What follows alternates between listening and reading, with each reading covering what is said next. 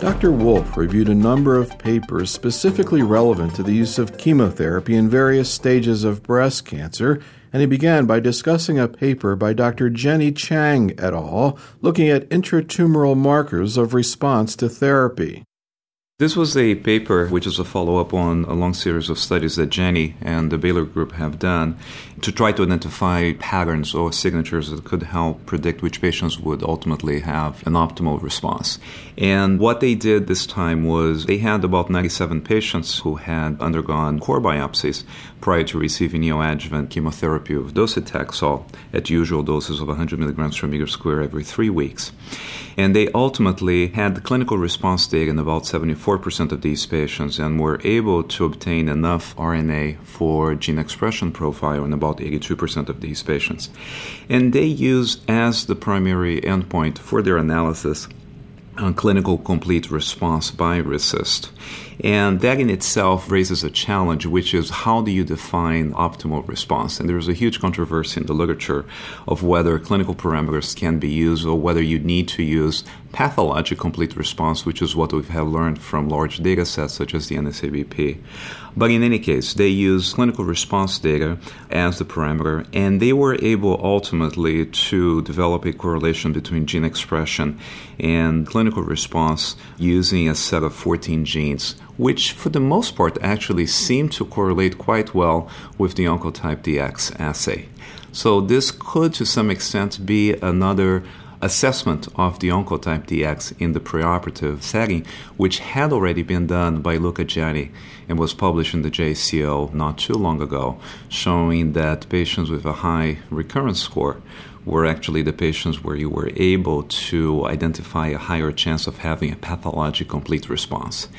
In this case, Jenny and her colleagues did not use pathologic complete response, but in reality used a clinical response as their endpoint. Is there any reason to think that this would be specific to docetaxel, or do you think it might just be to chemotherapy? It could be to chemotherapy.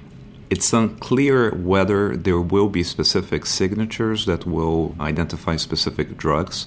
The Gianni study used anthracyclines primarily, and now the study in the U.S. using docetaxel with a different endpoint, not pathologic complete response, but also potentially using a similar gene signature. Anything coming down the pike in terms of other predictors to chemotherapy? The NSABP is now hopefully going to launch their neoadjuvant study in HER2-negative patients. It's going to look at docetaxel with capecitabine or with gemcitabine plus or minus bevacizumab. Any suggestion from this study or any similar ones of specific things that could be looked for in terms of predicting response to different regimens?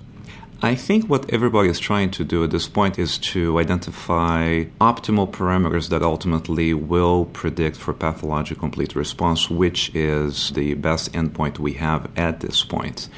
One of the key issues that some of these studies are not addressing is whether there are ways where you can identify early on which are the patients that are most likely to have a pathologic complete response or an optimal response, however you define it.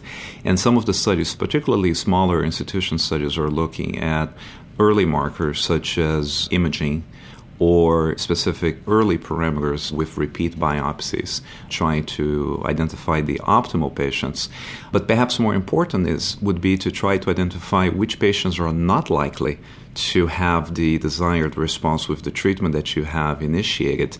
And therefore, these are patients that you would consider making a switch to other therapies, perhaps akin to what can be done in metastatic disease with circulating tumor cells. The key issue with any of these attempts is the question of whether a switch to another therapy would be useful in terms of improving the outcome for these patients. But I think the bottom line is that we don't have yet the optimal signatures. Different groups are trying to validate their own signatures in large studies, and I think it will be a while. Okay. The next paper I wanted to ask you about was presented by Hai Mus, looking at the toxicity of adjuvant chemotherapy in older versus younger patients. This was an analysis of the CALGB database where they had toxicity data available for approximately 6,100 patients that had been enrolled in 3 CALGB randomized clinical trials for node-positive breast cancer, including 8541, which compared 3 dose schedules of CAF, 9344, which asked the question of the addition of paclitaxel to AC, and 9741, which asked the question of AC followed by paclitaxel dose versus every 3 weeks. And they were looking into toxicity issues in elderly patients. And what is striking, although something that we have known for a while, is how poorly represented the elderly population truly is, where you have patients over the age of 65 only representing 7% of these patients in these 3 studies, and patients over the age of 70 only about 3% or so. Keep in mind that the median age of breast cancer in the U.S. is approximately age 65, but once again, the median age of patients going on clinical trials in the early 50s or so. And so what they did see was that, at least in the abstract initially, in multivariate analysis, older patients were significantly more likely to have neutropenia with a total white count of less than 1,000, also having grade 4 hematologic toxicity, or to discontinue therapy. But for the most part, therapy was well tolerated in these individuals.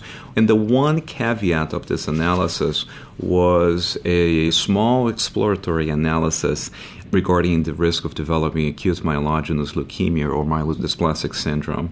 Overall, there were about 0.6% of all patients, or 35 out of 6,100 patients, that develop acute myelogenous leukemia. What is interesting is that there was some overrepresentation of the age group 65 and older, with about 8 patients compared to about 11 patients younger than age 50 and about 16 patients ages 51 to 64. Whether this is confounded by age and other risk factors to the development of AML and MDS is unclear, but this raises the question of whether these patients are at an increased risk. And also, approximately 20 of these 35 patients had received growth factor support.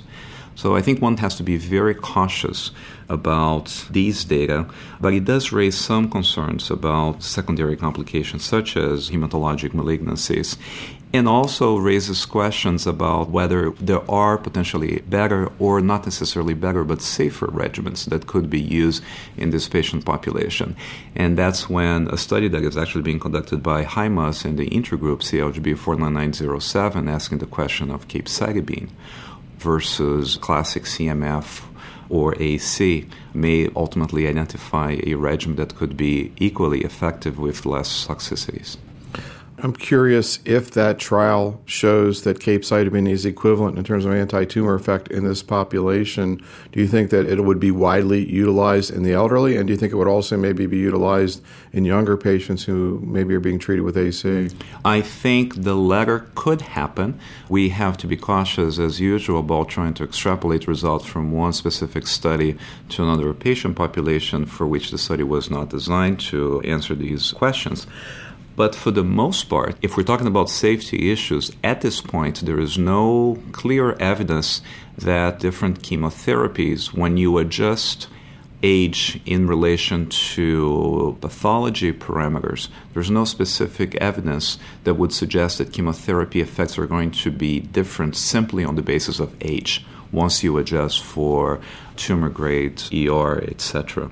So I think that could potentially happen. I want to ask you about another study that was presented at ASCO, this time in metastatic disease by the BCRG 007, one of the most discussed papers, I think, looking at trastuzumab with docetaxel, with or without carboplatin. Can you comment on that? So this was a study by John Forbes and colleague. It was actually a relatively small study with about 260 patients with HER2 positive, defined by a FISH assay, metastatic breast cancer, who were then randomized to receive TH, so trastuzumab with docetaxel at a dose of 100 milligrams per meter square, or a TCH regimen using essentially the same doses that were used in the BCIRG-006 adjuvant trial with docetaxel, a dose of 75 milligrams per meter square, and carboplatin at an AUC of 6. The study had as a primary endpoint time to tumor progression and had an ambitious statistical design trying to detect a 50% improvement in median time to progression between the two arms with 80% power and 0.05 significance simply by the addition of carboplatin to TH regimen, so both arms receiving trastuzumab. And essentially, the study did not show any significant difference between the two arms with a median time to tumor progression of about 11 months or so, similar response rate of about 70%, duration response of about 10 months, and clinical benefit of about 67% or so. There was some increase in toxicity with the addition of carboplatin, and there were actually 2 patients who died of sepsis in the TCH arm. But ultimately, the results were the same. And there was a lot of discussion of why this potentially was a difference was not observed with the addition of carboplatin to docetaxel trastuzumab when it had been potentially seen when using paclitaxel, but I'm not sure that that's the most important message from this study.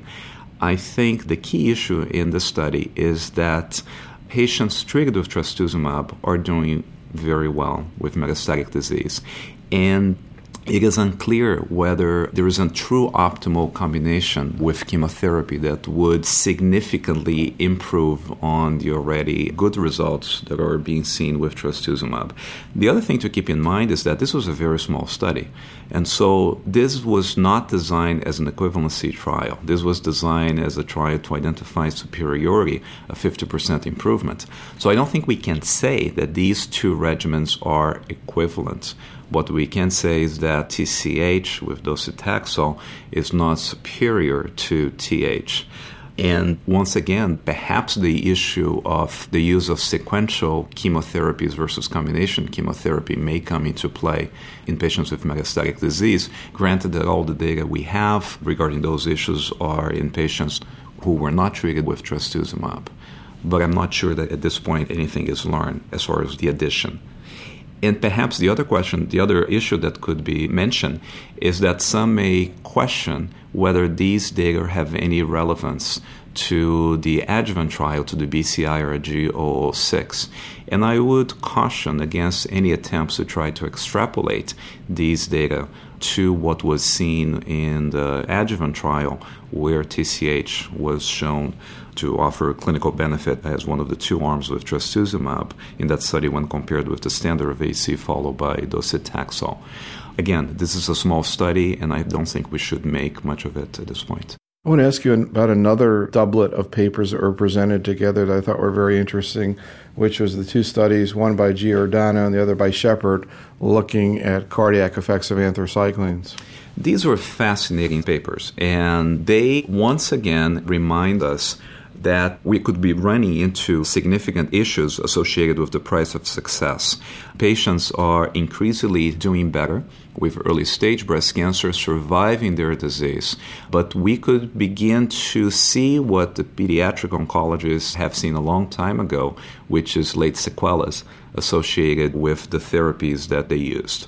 In this case, I think it has been long recognized the potential for cardiac toxicity associated with anthracycline in terms of long-term cardiac toxicity. Several years ago, the Milan group showed evidence of diastolic dysfunction by echocardiogram in patients that had been randomized to epirubicin in the adjuvant setting versus CMF. And these were patients that were free of breast cancer recurrence and completely asymptomatic and had asymptomatic diastolic dysfunction.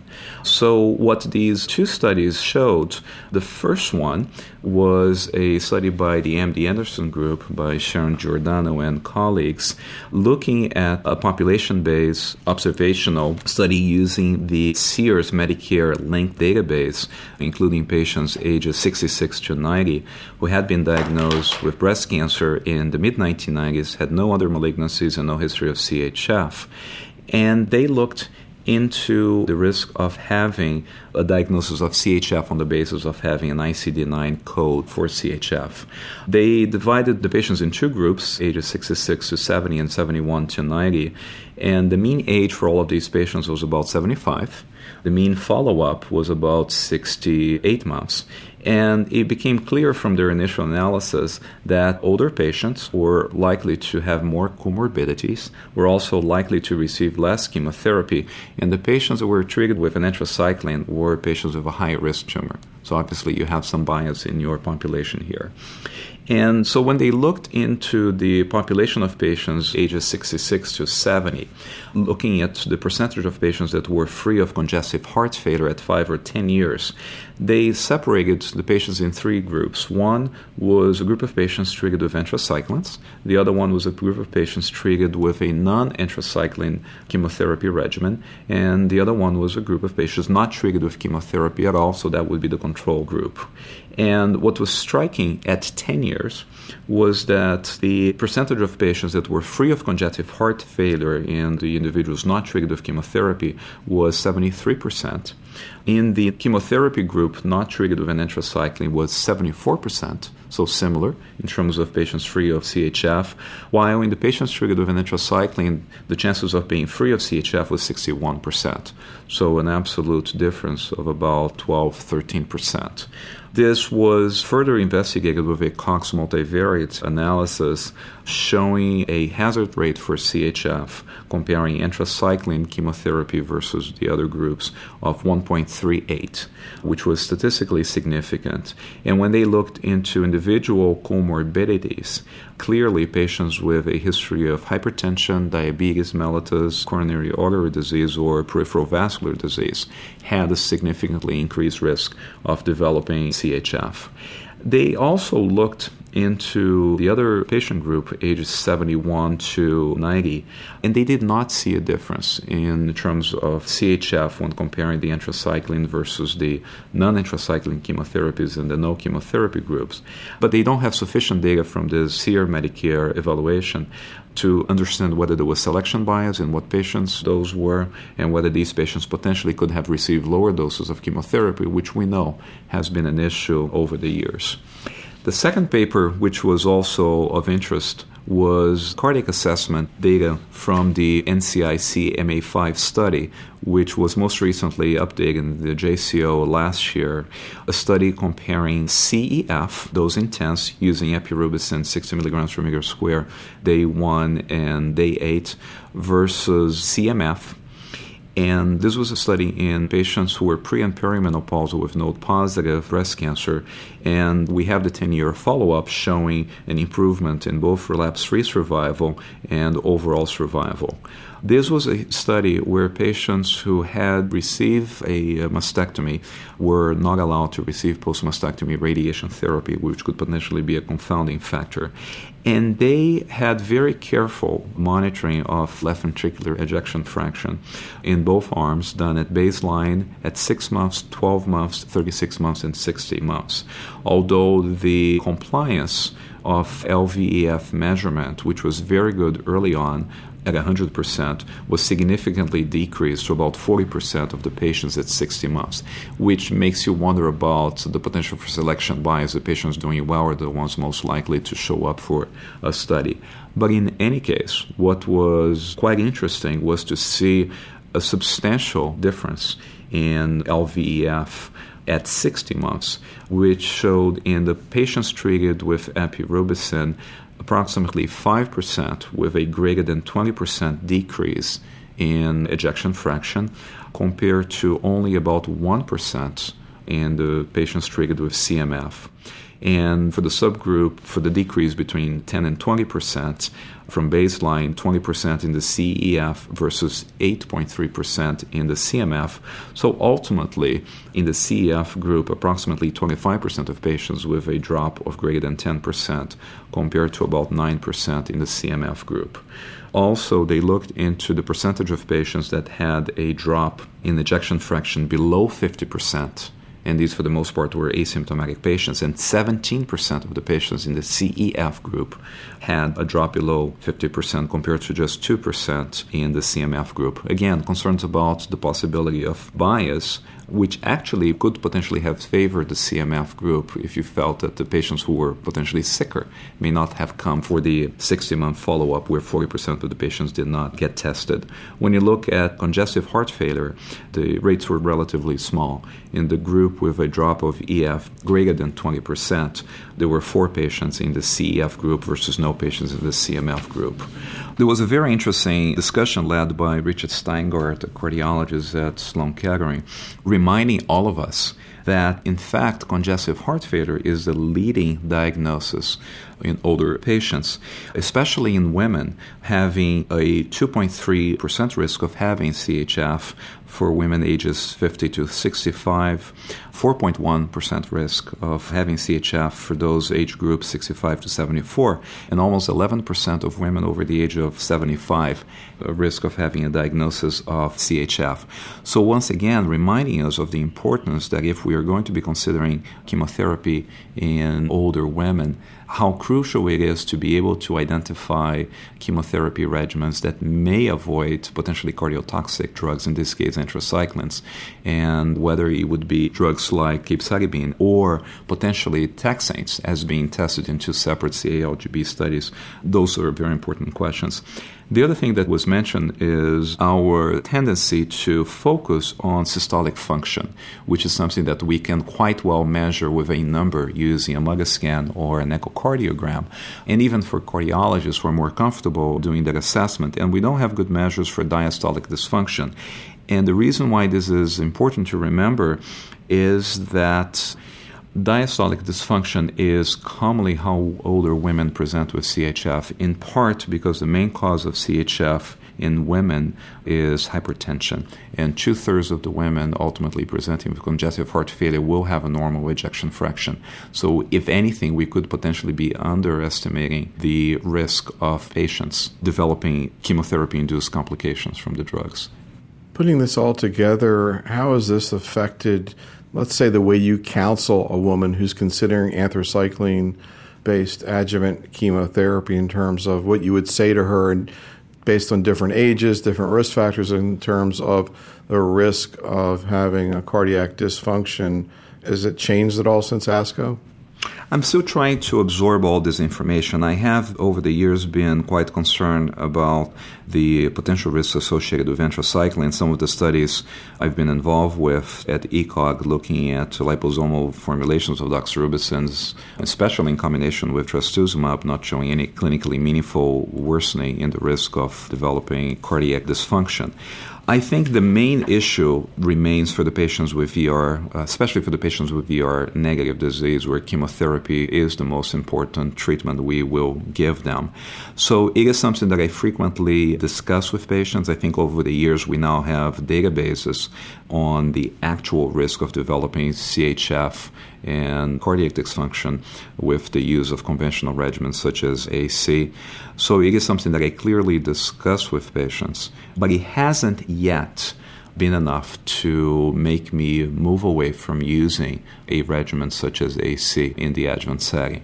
But it is, again, clear that we do need to see the results of several ongoing studies that may allow us to potentially move away from anthracyclines in the adjuvant setting. So 65-year-old woman, normal ejection fraction, a history of hypertension, well-controlled with medication, asks you, what's the chance that these 4 cycles of AC is going to cause cardiac damage that'll be clinically relevant? I think my guess, keeping in mind that we don't have a lot of 65-year-old women going into these adjuvant trials, which enrolled a patient population at least 10 years younger, I would guess that in this patient, the risk of developing CHF could be as high as 3 or 4%. And I think a lot of it would depend on other markers of the tumor to help me first and foremost make a decision, am I going to consider using chemotherapy for this patient, or is it someone who can be treated with endocrine therapy alone? And if I make a decision that chemotherapy is important for various reasons, then one potential option, going back 30 years, would be potentially using CMF. if there are features that would make you nervous about using an anthracycline. I wanted to ask you about the next two papers sort of together. Both were presented sequentially. One was a trial looking at docetaxel, either given concurrently or sequentially to anthracycline-based adjuvant therapy, and the other one was a sequential epirubicin docetaxel CMF as adjuvant therapy. Can you talk about those two papers? So these were two papers, the first one by an Italian group and the second one by the Breast International group. The Italian group, or TAXIT 216 multicenter phase 3 study, was a study in patients with node-positive disease that were randomized to receive epirubicin at a dose of 120 per meter square every 21 days for 4 cycles, followed by an IV formulation of CMF day 1 and day 8 for 4 cycles, versus the investigational arm with the addition of docetaxel, so in this case epirubicin followed by docetaxel at a dose of 100 per meter square for 4 cycles every 21 days, and then CMF. And this was a study that ultimately had its primary endpoints, disease-free survival, and secondary endpoints, tolerability and overall survival. And it was designed to identify a 30% improvement in disease-free survival. And what it did observe ultimately, with analysis including about 480 patients in each study with a median follow-up of 53 months, was disease-free survival improvement at 67% in the control arm of E followed by CMF versus 74% in the investigational arm, E followed by T followed by CMF, with a hazard ratio of about 0.8, which was not statistically significant, but once they adjusted by predefined balancing factors, the hazard rate was 0.78, and that showed a modest improvement with a p-value of 0.05. The other study, which has a slightly more complicated design, was presented by John Crown on behalf of the Breast International group, was the Big 298 study, which was a study with 2 control arms. Arm 1A, which was an anthracycline for 4 cycles, followed by CMF for 3 cycles, a la Bonadonna. And then arm 1B, which was the other control arm, was AC. So an anthracycline and cyclophosphamide, again for 4 cycles, followed by CMF for 3 cycles. And then the 2 investigation arms were called arms 2 and 3.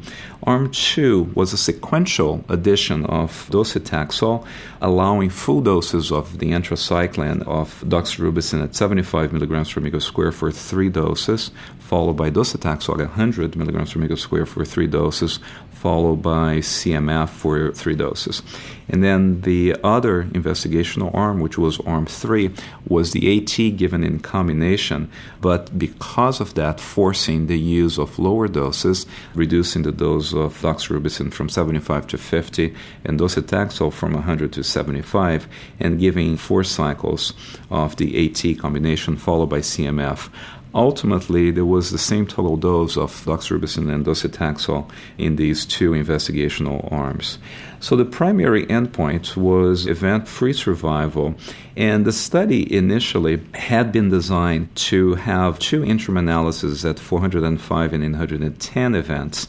But ultimately, once again, we see patients doing better, and therefore the event rate was lower than originally planned, and therefore the study was amended so that the main analysis would happen at 810 events, which originally would have been an interim analysis, or at 5 years, and the analysis was ultimately done at 5 years. So the primary comparison would be a comparison of the 2 taxane arms, the 2 docetaxel arms with the anthracycline arms, A or AC. And it did show a hazard rate of 0.86 with a confidence interval with the upper limit at 1, so a p-value of 0.051. And then there were 2 original secondary endpoints. One was testing the sequential arm of doxorubicin followed by docetaxel followed by CMF, with the anthracycline arm A followed by CMF without the docetaxel in the middle. And that showed an event-free survival improvement with a hazard rate of 0.79 and a p-value of 0.035. So clearly a event-free survival benefit when using the taxane in sequence, allowing full doses. When they looked at the combination of AT versus AC, followed by CMF, in this case being obliged to reduce the dose of adriamycin and taxane compared to what would have been given in the sequence, the hazard rate was now 0.93, and this was not statistically significant. And then they did another secondary analysis, which was not originally planned, which was actually looking the comparison between the two investigational docetaxel arms, so the A followed by T versus the AT.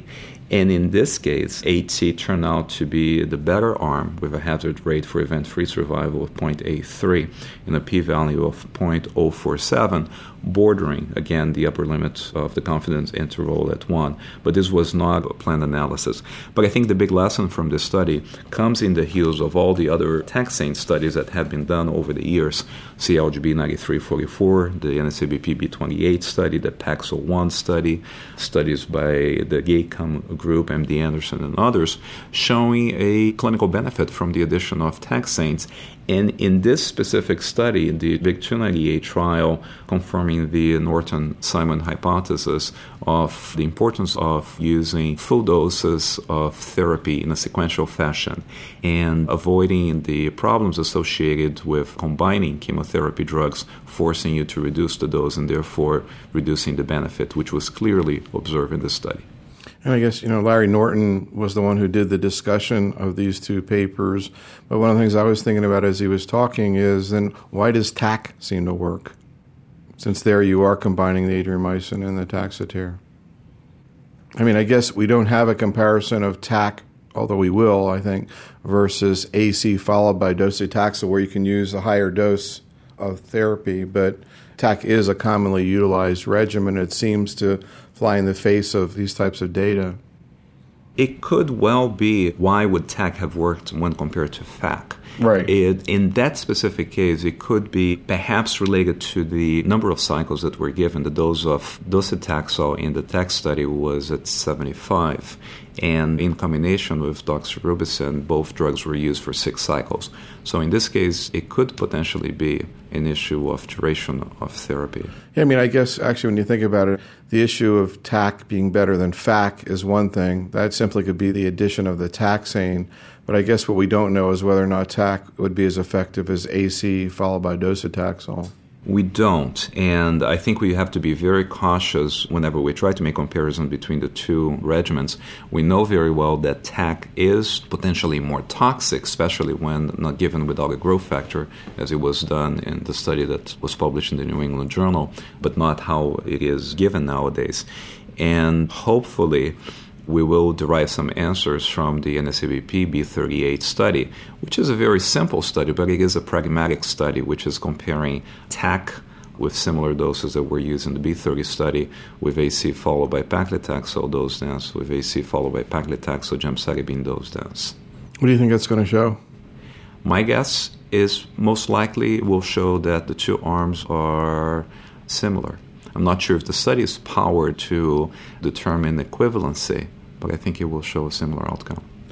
Do you think that, we need to sort of move on here in terms of trying to squeeze out every drop out of chemotherapy? And I know there's a lot of excitement with biologics, but do you think that, we've talked about looking inside the tumor, we've talked about changing the schedule. How much more mileage do you think we can get out of adjuvant chemotherapy? I think it is fascinating for anybody who began to go to ASCO in the late 1990s. And I remember very well the last time we were in Atlanta in 1998. The plenary session of ASCO was dominated by the high-dose chemotherapy. And here we are several years later when high-dose chemotherapy has completely moved on. We had in the early 2000s a generation of studies, especially metastatic disease, comparing alphabet soup A versus alphabet soup B. And now, a few years later, we have the full realization that a lot of these studies, we were treating everybody together, assuming that the average benefit would be similar for all patient groups.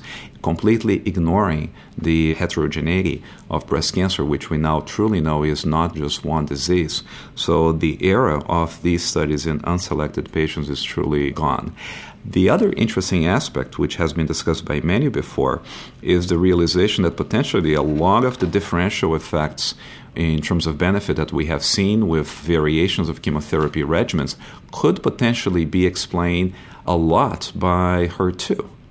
And where in patients with HER2-positive disease would potentially be the patients that would derive the greatest benefit from taxanes and the greatest benefit from anthracyclines. But now that all of these patients have essentially been removed from your average chemotherapy regimen as they all receiving trastuzumab, for the HER2-negative patients, it is completely unclear whether the different regimens with different schedules of anthracyclines and taxanes will truly be different. And I guess the other issue is about ER.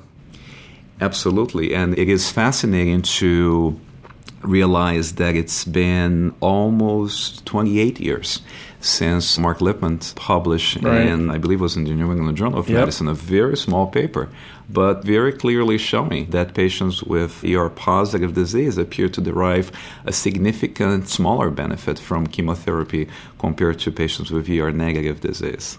And here we are 28 years later, coming back full circle and still running into issues of inadequate testing. Another paper I want to ask you about was presented by Dan Hayes, an analysis from the CALGB 9344 study looking at HER2. Can you talk about that? So the study presented by the CALGB on behalf of the intergroup, it's a fascinating example of the importance of properly collecting tissue specimens over the years and how fruitful subsequent explorations can be. And I think we have several examples nowadays, one of them being the development and the subsequent validation of the Oncotype DX using the NSABP database. CALGB 9344, which was a study looking into both dose escalation of doxorubicin as well as the addition of paclitaxel versus not, was a study where 92% of the patients had blocks collected in the CALGB pathology office, allowing these kinds of studies.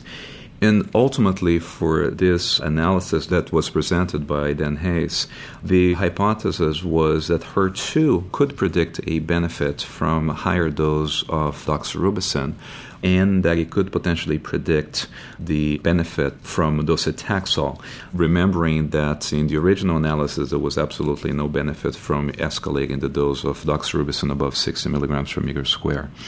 There was also the hypothesis that HER2 could refine an observed interaction of paclitaxel with estrogen receptor. So what they did in this exploratory analysis was to divide the available blocks, about 2,800 blocks, in 4 sets. And for this analysis, they used 2 of the sets with 750 patients in each. And these patients were representative of the population at large in terms of patient and tumor characteristics. So they initially developed a hypothesis using set 1, and if they were able to observe any visual difference between the 2 groups with HER2-positive versus HER2-negative disease in terms of benefit from higher doses of anthracyclines or taxanes, then they would go on and validate that in the second set. So very early, they noticed that there was absolutely no difference observed with higher doses of doxorubicin in the HER2-positive versus the HER2-negative, but there was a visual difference in set 1 for benefits from taxane in the HER2-positive patients. So they did a subsequent evaluation of the second set. And they also performed a HER2 evaluation using 3 separate assays for HER2, and that's a separate issue of its own in terms of the accuracy and reproducibility of HER2 testing.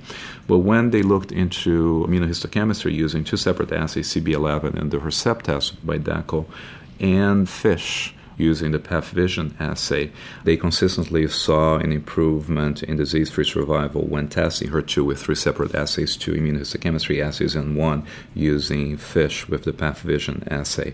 They also looked into a 3-way interaction, looking also for ER along with HER2 and benefits from paclitaxel. And this was, at best, an exploratory analysis, that it is quite unstable in nature for obvious reasons.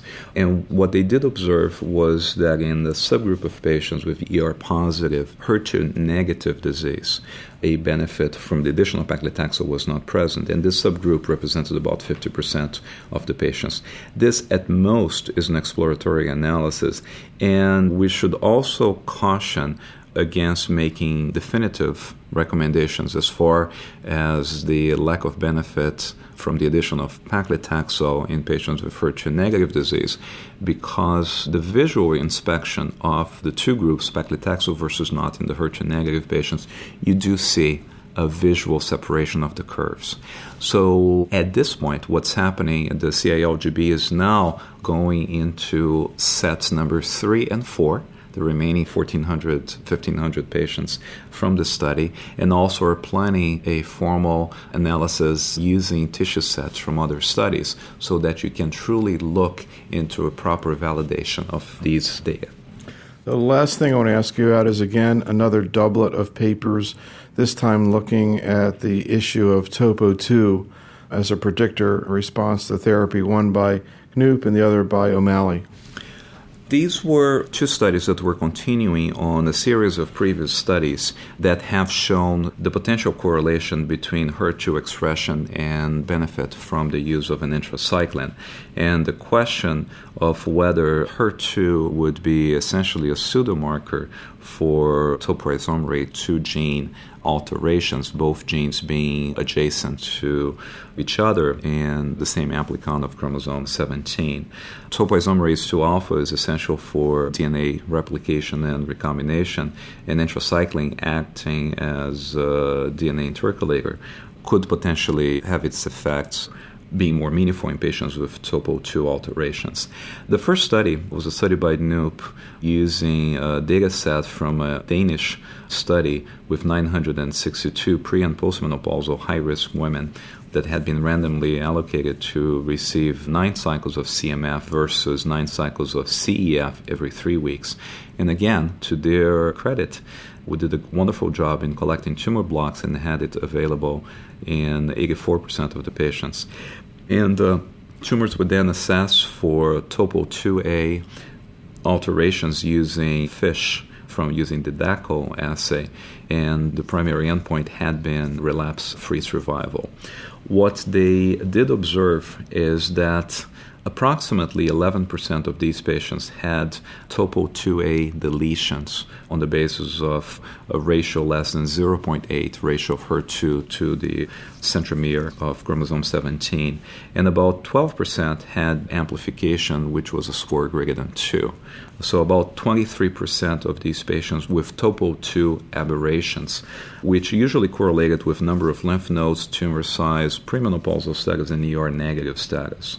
When they tried to put the circles together, what was noted is that in the HER2-negative population, only about 8% had TOPO2A aberrations, deletion or amplification, while in the HER2-positive patients, 57% had TOPO2A aberrations. Looking the other way around, among the patients with TOPO2A aberrations, 78% had occurred in patients with HER2-positive disease and only 22% in patients with HER2-negative disease. What they did observe is that TOPO2 aberrations was associated with a worse prognosis, and they felt that this was by itself a prognostic factor. When they look into the predictive ability to identify patients that would benefit from treatments with CEF versus CMF, they observed that the predictive value was seen in patients with TOPO2A amplification, but only a trend in patients with deletion. The second study was another analysis from the database of the MA5 study comparing CEF versus CMF. And in the study with 710 patients, they were able to construct tissue microarrays from formalin-fixed paraffin-embedded tissue in about 450 or 63% of these patients. And they looked into TOPO2 measurements using FISH again, and using the same parameters that were used in the Danish study, using the same ratios. And what they did observe was that the hazard ratios by treatment, CMF versus CEF versus TOPO2 status, they did observe a disease-free survival and an overall survival benefit for patients with TOPO2 deletions, but with a hazard ratio for disease-free survival of 6.4 and overall survival of 18. But interestingly enough, they did not see a benefit for patients that had TOPO2 amplification. They also noted that patients with normal levels of TOPO2A, this was not predictive of any clinical benefit from the use of CF. What's going to happen next will be putting all these data together. These are two studies. There are at least two other studies out there with similar data sets that could potentially be combined and try to understand better what is the value of TOPO2A amplification or deletion in terms of trying to predict clinical benefits from anthracyclines. And the obvious question is, how does that apply to what was presented by Dennis Lehman at the San Antonio meeting last year, showing that about a third of the patients with TOPO2 amplification, and potentially those being the patients that would benefit from the use of an anthracycline trastuzumab regimens, and potentially patients who don't have TOPO2 amplification could be treated with a non-anthracycline regimen containing trastuzumab and obtain clinical benefit. What's your take from these two presentations in terms of practical clinical applications, assuming the TOPO2 assay was available? I think it's not ready for prime time yet. I think these are very interesting. They are clearly promising information, but the results were a little bit unstable. As we saw in these two presentations, TOPO2 amplification was predictive for anthracycline benefit in one study, but not in another. And there were also evaluations for the first time being discussed of TOPO2 deletion. So I think we have to do some more work before this is ready for prime time. But we could foresee, if this turns out to be potentially useful, you could very well have at some point a FISH assay that could test tumor specimens for both HER2 and TOPO2 in the same specimen. But it's early.